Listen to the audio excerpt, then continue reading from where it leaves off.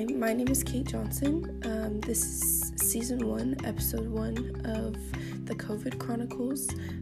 Today I'm going to talk a little bit about the mystery of language evolution and how language changes the way we think today.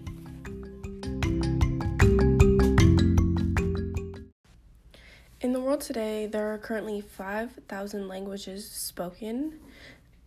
Scientists group them into less than 20 families based on similarities. As we see through different people and interacting with different people, there's all sorts of different dialects. This comes from people coming together to form different variations of different languages. It also is seen by how our ancestors were speaking millions of years ago.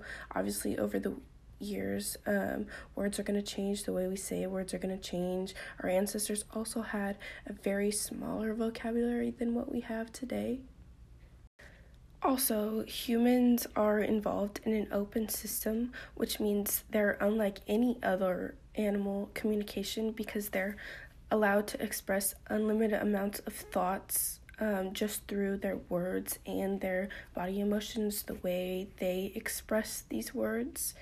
Honestly, it's really crazy to think that children are able to learn this whole complicated system just from listening to others and hearing others use the language. I want to get into a little bit on spoken language and why it's so difficult to find spoken language. I think it's so difficult to find spoken language because evidence is so sparse. Obviously, spoken language doesn't leave any fossils around. The only solid evidence that we have for when language truly began to start was the evidence of the different shapes of the vocal tracts in the evolution line. This takes us back to about 100,000 years ago when humans started to become bipedal, which means walking on 2 feet. This changed their anatomy, which ultimately created for the ability for speech, which was the lengthening of the larynx, which is the voice box, a change in the Broca's and Wernicke's area of the brain, which can also help with speech. The Broca's area is located on the frontal left lobe near your temporal, and your Wernicke's area is located behind your left ear. It's also a temporal lobe, so it can help a little bit with speech. As far back as we can tell for written records of human language, it takes us back to the Sumerian language, which was found not until the 19th century. So before then, people didn't even know that this language existed. You can see the changes and the gradual changes over written language just based on culture and fashion or contact with other languages.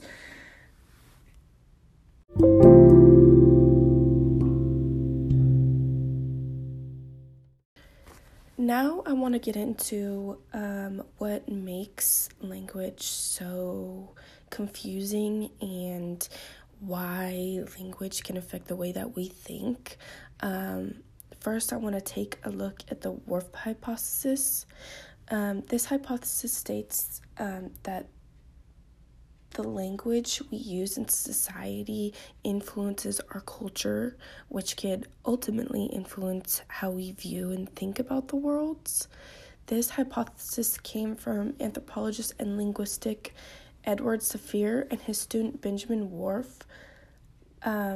The way they describe it is that the way we look at the world is largely determined by our thought process, and our language limits our thought process. So ultimately, it all comes down to our language. An example of this that I found very interesting was a video that I watched of the Himba tribe. The Himba tribe is a tribe that has half of the words used to describe color that we have today. They have the words Zuzu, which includes dark colors like reds, blues, greens, and purples. Vapa, which is mainly white and some yellow. Boru, which is some greens and blues. And Dumbu, which is some greens, reds, and browns. In the experiment, they were asked to point out which one of the squares does not match the other squares. There were 12 squares on the screen. In the first experiment, to me, it seemed like they were all the same green color, but people from the Himba tribe were able to point out one of the blocks that was slightly a different green color with ease. The second trial, there was 11 green squares placed on the screen and 1 blue square, and it was a lot more difficult for them to point out which one was different, as they truly could not see the difference between the green and the blue, which in Western society would be super easy for someone like us to point out. To me, this shows how language was able to construct the idea of color and how people really construct the idea of color and color terminology and how we view colors.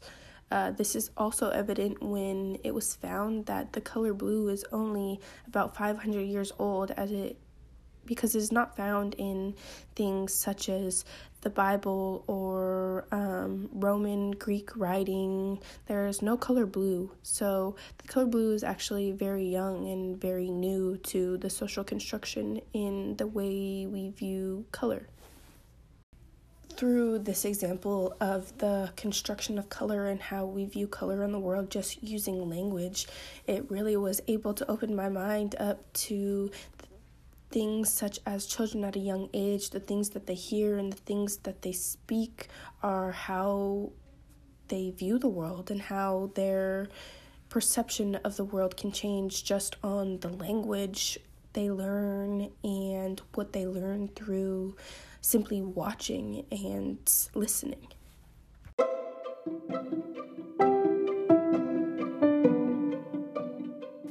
My name is Kate Johnson. Thank you for listening to Season 1, Episode 1 of the COVID Chronicles. I hope you all stay safe and enjoy the rest of your day.